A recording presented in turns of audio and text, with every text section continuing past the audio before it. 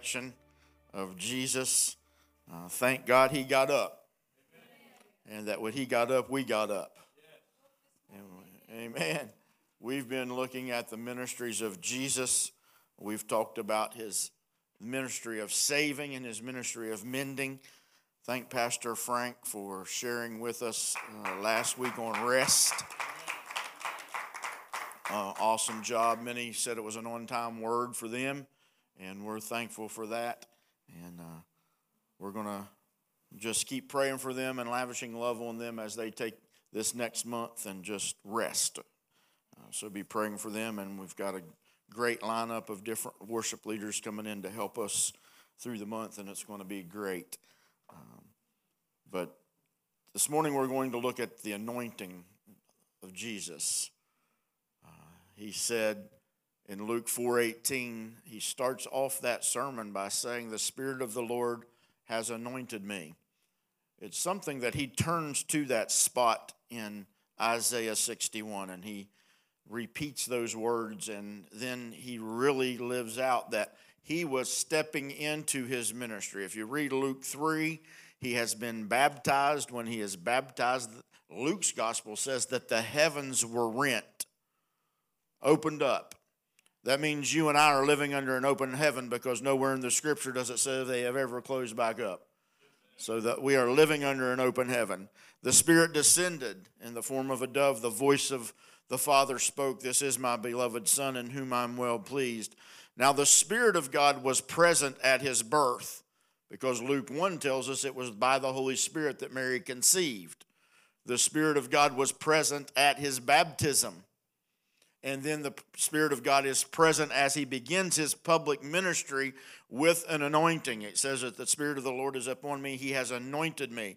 And then it lists the different things there, and we've been talking about proclaiming the good news. Do you know that in the Old Testament, there were prophets that were anointed, and when they were anointed with oil, that oil was poured over them. They were anointed to be a mouthpiece to proclaim what the Lord had said. Jesus' proclamation was not a woe and a judgment like an Old Testament prophet. His word was, "This is the acceptable year of the Lord. The favor of the Lord is profusely abounding." That's good news. And even our alarms are telling us that it's good news. And then we have, he has come to mend. Well, he's mending broken hearts through the anointing of the Spirit that was on his life. He's restoring. He's bringing freedom. He's healing. All of those things listed in Luke 4 is because of the anointing of the Holy Spirit that was upon his life. There, it says there in Luke 3 that he was led by the Spirit. It says in verse 1 of chapter 4, being full of the Spirit, he was led by the Spirit. You know you'll be led by what you're full of? If you're full of anger and rage, it will lead you. If you're full of hurt and grief, it's going to lead you. But he was full of the Spirit. I prophesy to you and believe that you are full of the Spirit, that I am full of the Spirit. We need to let the Spirit lead us. He was resurrected by the Spirit. It says in Romans 8:11, the same Spirit that raised Christ from the dead is what energizes you and I. He dwells in us. Pentecost was the initial outpouring of the promise of the Father. He has continued to pour into our hearts by the Holy Ghost. He's never put the cork back on the bottle. The Holy Spirit is always being poured out on those who believe and in those who believe. Holy Spirit's anointing equips, empowers, emboldens, and energizes us just as he did Jesus when he stepped in to his public ministry. Now, Jesus did not defeat the devil as deity. He defeated the enemy as a man full of the Holy Spirit, anointed to do the works that the Father had sent him to do. And because he's defeated, and we have an anointing according to 1 John 2:20, it says, but you have an anointing from the Holy One. Verse 27 says, but the anointing which you have received from him abides in you. just like it did Jesus. I grew up and for so long struggled with being anointed or having the power of the Spirit because I was taught that there was a list of a lot of things that I had to accomplish before I could be filled. I don't know if any of you grew up, and I'm not condemning that. I'm just saying that in that juncture of my journey, there were a lot of things that had to be detracted from my life and subtracted in order for me to be worthy to be filled with the Spirit. And then it became a separate event of being filled with the Spirit after I accomplished certain things. Reading, praying, fasting, not doing this, not watching this, not going there, all of these different things. I'm not saying any of those things were bad, but when in my mentality to receive an anointing, I had to do certain things to be worthy to have that anointing on me. And then when I didn't do those things, the anointing left. Now that is an old covenant mentality. David expressed that. He moved in and he has no plans of moving out. He lives and dwells in you. Someone asked Kenneth Hagin, Daddy Kenneth Hagin, he said, does the Holy Ghost move out when I sin? Do I lose the anointing? This is Daddy Hagin's answer, okay? So don't get mad at me. This is what he said, and he's in glory now. He said, Holy Spirit didn't say he would stay 2 weeks. He didn't say he would come on vacation and visit us. He said the Holy Ghost would come that he might abide with you and in you forever. Somebody then said, Brother Hagin, don't you believe that if a man sins, the Holy Ghost leaves him? And he responded, certainly not. If ever he left us, we would be forever doomed. The Holy Ghost doesn't come and go. There is no scripture that even says that. The scripture says he dwells. The anointing remains. The anointing equips you for the work of the ministry. The crime that has been committed in the Western church, the culture of Christianity in the West, is that the Holy Spirit and his anointing is one of the most dividing instruments of all biblical doctrine. We've allowed it to divide us when it was poured out on us in unity. And so the Spirit of God desires to unite us. We are already one with him. We're in perfect union with him, and that is an unbroken unity. But the body of Christ coming into unity together is the Spirit of God's desire for us. The anointing gives peace under pressure. The anointing of God gives strength in the storms of life. If I read it properly, it's the Holy Spirit and his anointing that he says you have an anointing from the Holy One. And it says that anointing which you have received abides in you. There's not an oil that abides in you. It's a person. So that person, the anointing is the Holy Spirit. It was a tangible, visible oil that was poured over priests, prophets, and kings, and even instruments, articles, utensils, and objects were anointed to be set apart. But you and I have the Holy Spirit, and he gives us his anointing. And as that anointing abides in us, and it gives us life. We have life in us because of the Holy Spirit. We have hope. It instills a hope in us because of the Holy Spirit. The anointing, I love this one, is intoxicating. Ephesians 5:18 says, and don't get drunk with wine, which leads to debauchery. Instead, be filled with the Spirit. The wine of the Spirit is euphoric. No high like the Most High. I didn't grow up in a scene of drunkenness. I just didn't know what it was to be drunk or to see anybody that was drunk, except for a couple of times. There was an older gentleman in Nitro. His name was Pig Lewis. That's just what they called him. I don't know why people called him Pig Lewis, but his name was Pig, and Pig was the town drunk, and I saw him staggering down the street several times. And when I was thinking about this, you know, intoxication makes people walk differently. Come on. You'll walk differently under the intoxication of the anointing of the Holy Spirit. You'll be led by the Spirit, and you will walk differently. You will talk differently.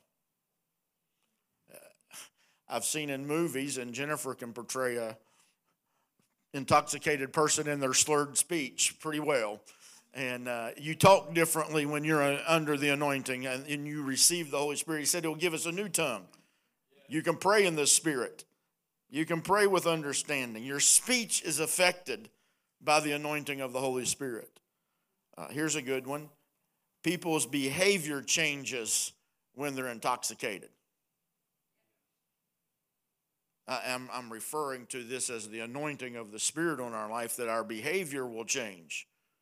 Instead of trying to change our behavior to be worthy of receiving the Holy Spirit, you have received the Holy Spirit. He dwells in you, and He will help you walk differently, talk differently, and act differently. Now, everybody hold on to your wallets and your pocketbooks. When you're intoxicated, you spend your money differently. When these drunk people all of a sudden say, I'll buy everybody in the bar a drink. They're generous with their money. And they treat people differently. I've talked to many, many wives who didn't want to be around their husbands when they were intoxicated.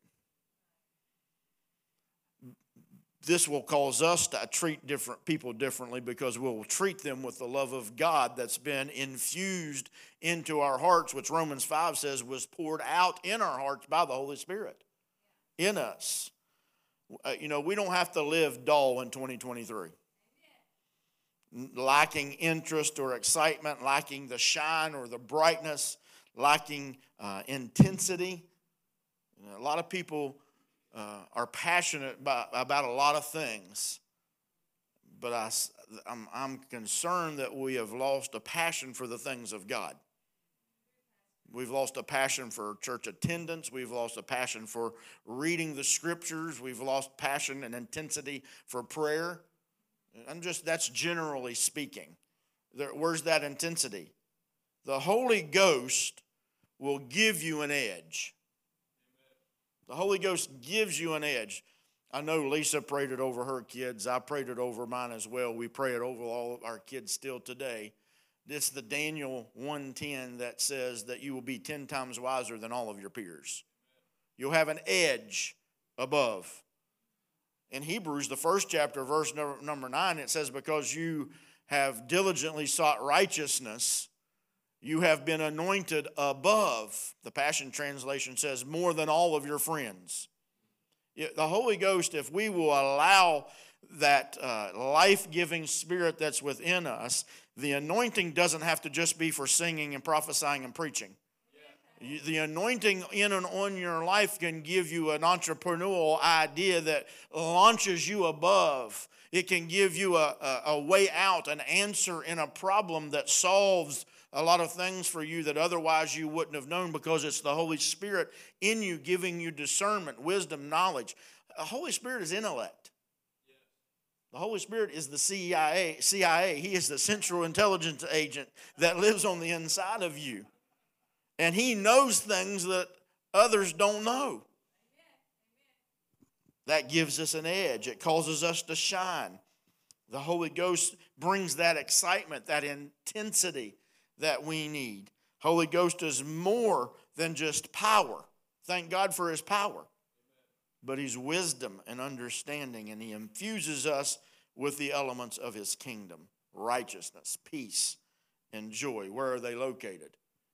In the Holy Ghost. I had a lot of notes, but I've gone through this quickly this morning to not hold you long and not to bore you with a lot of things, and to get you to understand that there isn't a course of 5 things that you must do to receive the Holy Spirit. 1 John 2:20 says you have an anointing and you have received that. Here's the difference. Some know it and some don't. Some have awakened to it. There's a lot of terminology across denominational lines that would have called it different things. Infilling, indwelling, baptism, second work of grace. There's just a lot of theological terminology that we can use for it. What I want you to understand this morning is you don't have to earn it. It's a gift. The Holy Spirit is a gift that the Father gave. It was a promise that Jesus said it was expedient and it was to our advantage for him to go away so that he could send the Spirit of God. And that when you believe, the only work of God that you must do, John 6:29, is to believe that when he did not withhold any good thing from you, when he gave it to you, he gave it all to you. And you have received that. We must awaken to it and walk in it and understand that it imparts life and it implants hope. It gives us power to overcome opposition, and it gives us an edge. Lastly, the indwelling Spirit of God through his anointing reveals to us our identity. In Matthew, the 16th chapter, when Jesus asked the disciples, "Who do men say that I am?" And Peter responds with, "Thou art the Christ," after a conversation.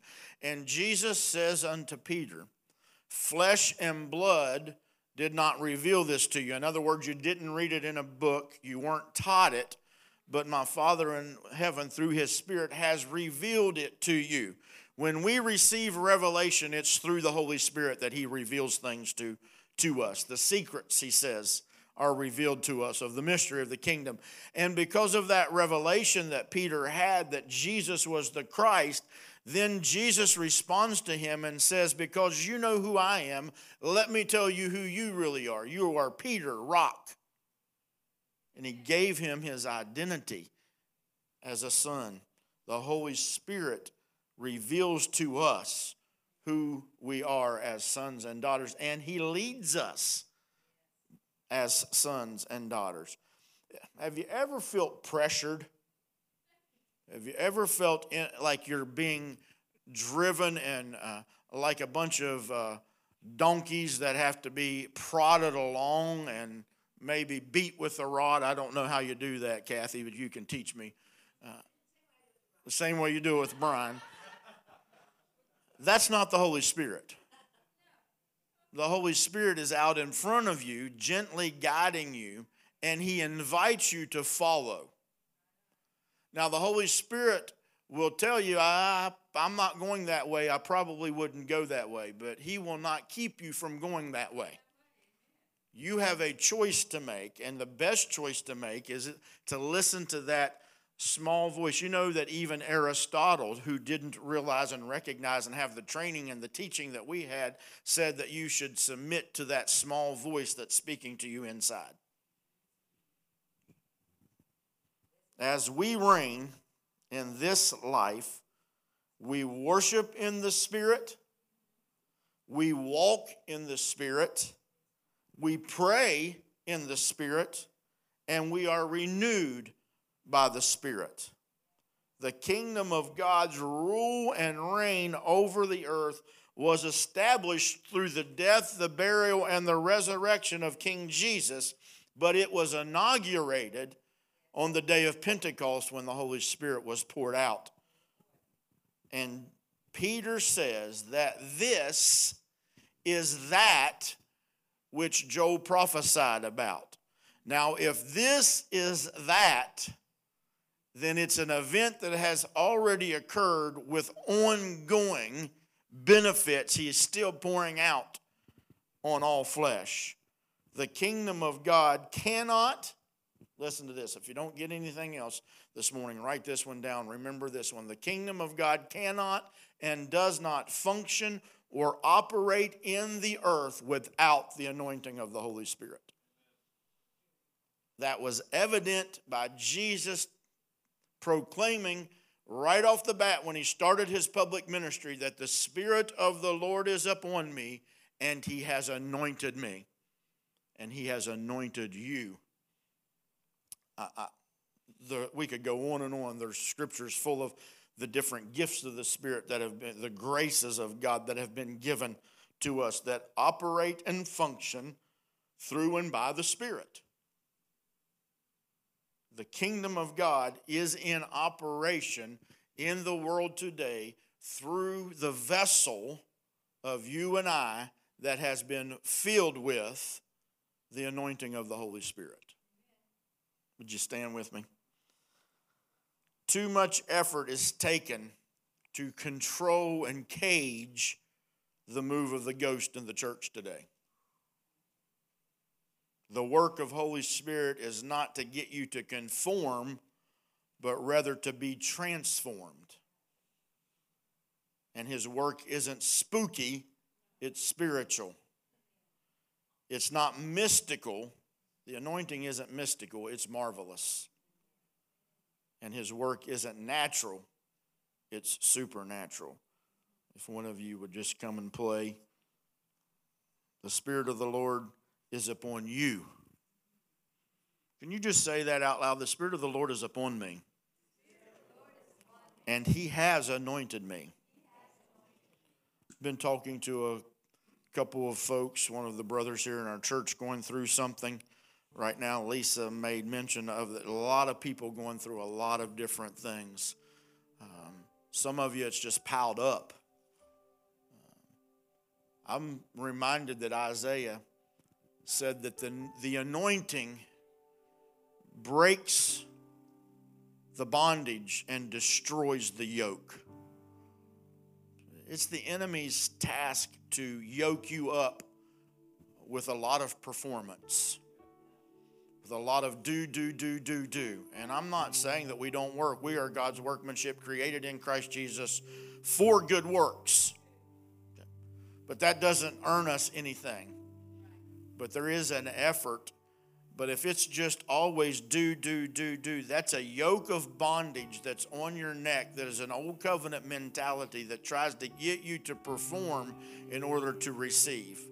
And I want you to know that the anointing of the Holy Spirit that has been given to you and that you already possess, as you awaken to it, the yoke will be destroyed and the burden will be removed. See, there's a burden on a lot of people because of a lot of different things. Jesus said, my burden is light. It's not heavy or ill-fitting, the Message Bible says. I love that. There's no ill intent in the Father's will towards you that he would put anything on you to make you feel heavy. That's an attack in your mind. You're the adversary. It's adversity against what Jesus has already said and spoken to you. Matter of fact, preaching towards itching ears is not anything other than you want to hear what you need to do. People have itching ears to hear us tell them what they should do and should not do. That's false teaching. Here's the truth of the gospel. You have the anointing of the Holy Spirit that resides on the inside of you. You need not a teacher. He will teach you and guide you into all truth. It's good news that you have an indwelling spirit. But here's the key to that. Surrender. Surrender. If we don't surrender and submit to his will, he will allow us to take this path. But remember this week that you have the anointing and it destroys the yoke and it lifts the heavy burden over you. Would you just lift your hands and let that burden roll off of your back? So there's no other sign of surrender than to put your hands up. Surrender to the Spirit of God this morning.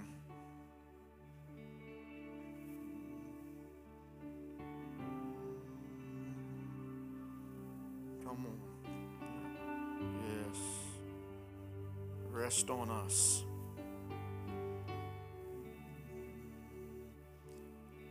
move, Holy Spirit.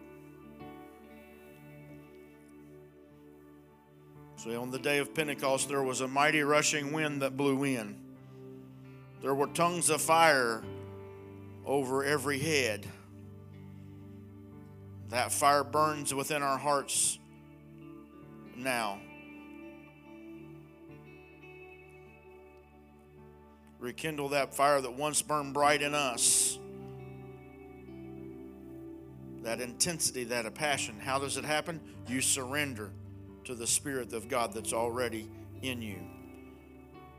I'm going to ask you to respond this morning as the Holy Spirit draws you. So it might be a time to come and kneel at the altar, stand at the altar, and just as an act of surrender and faith, believing that the Holy Spirit that's in you has never left you, and that the anointing is present in your life. You can and will accomplish what He's called you to do. Let's just sing and minister to the Lord and respond as He leads you. Lord.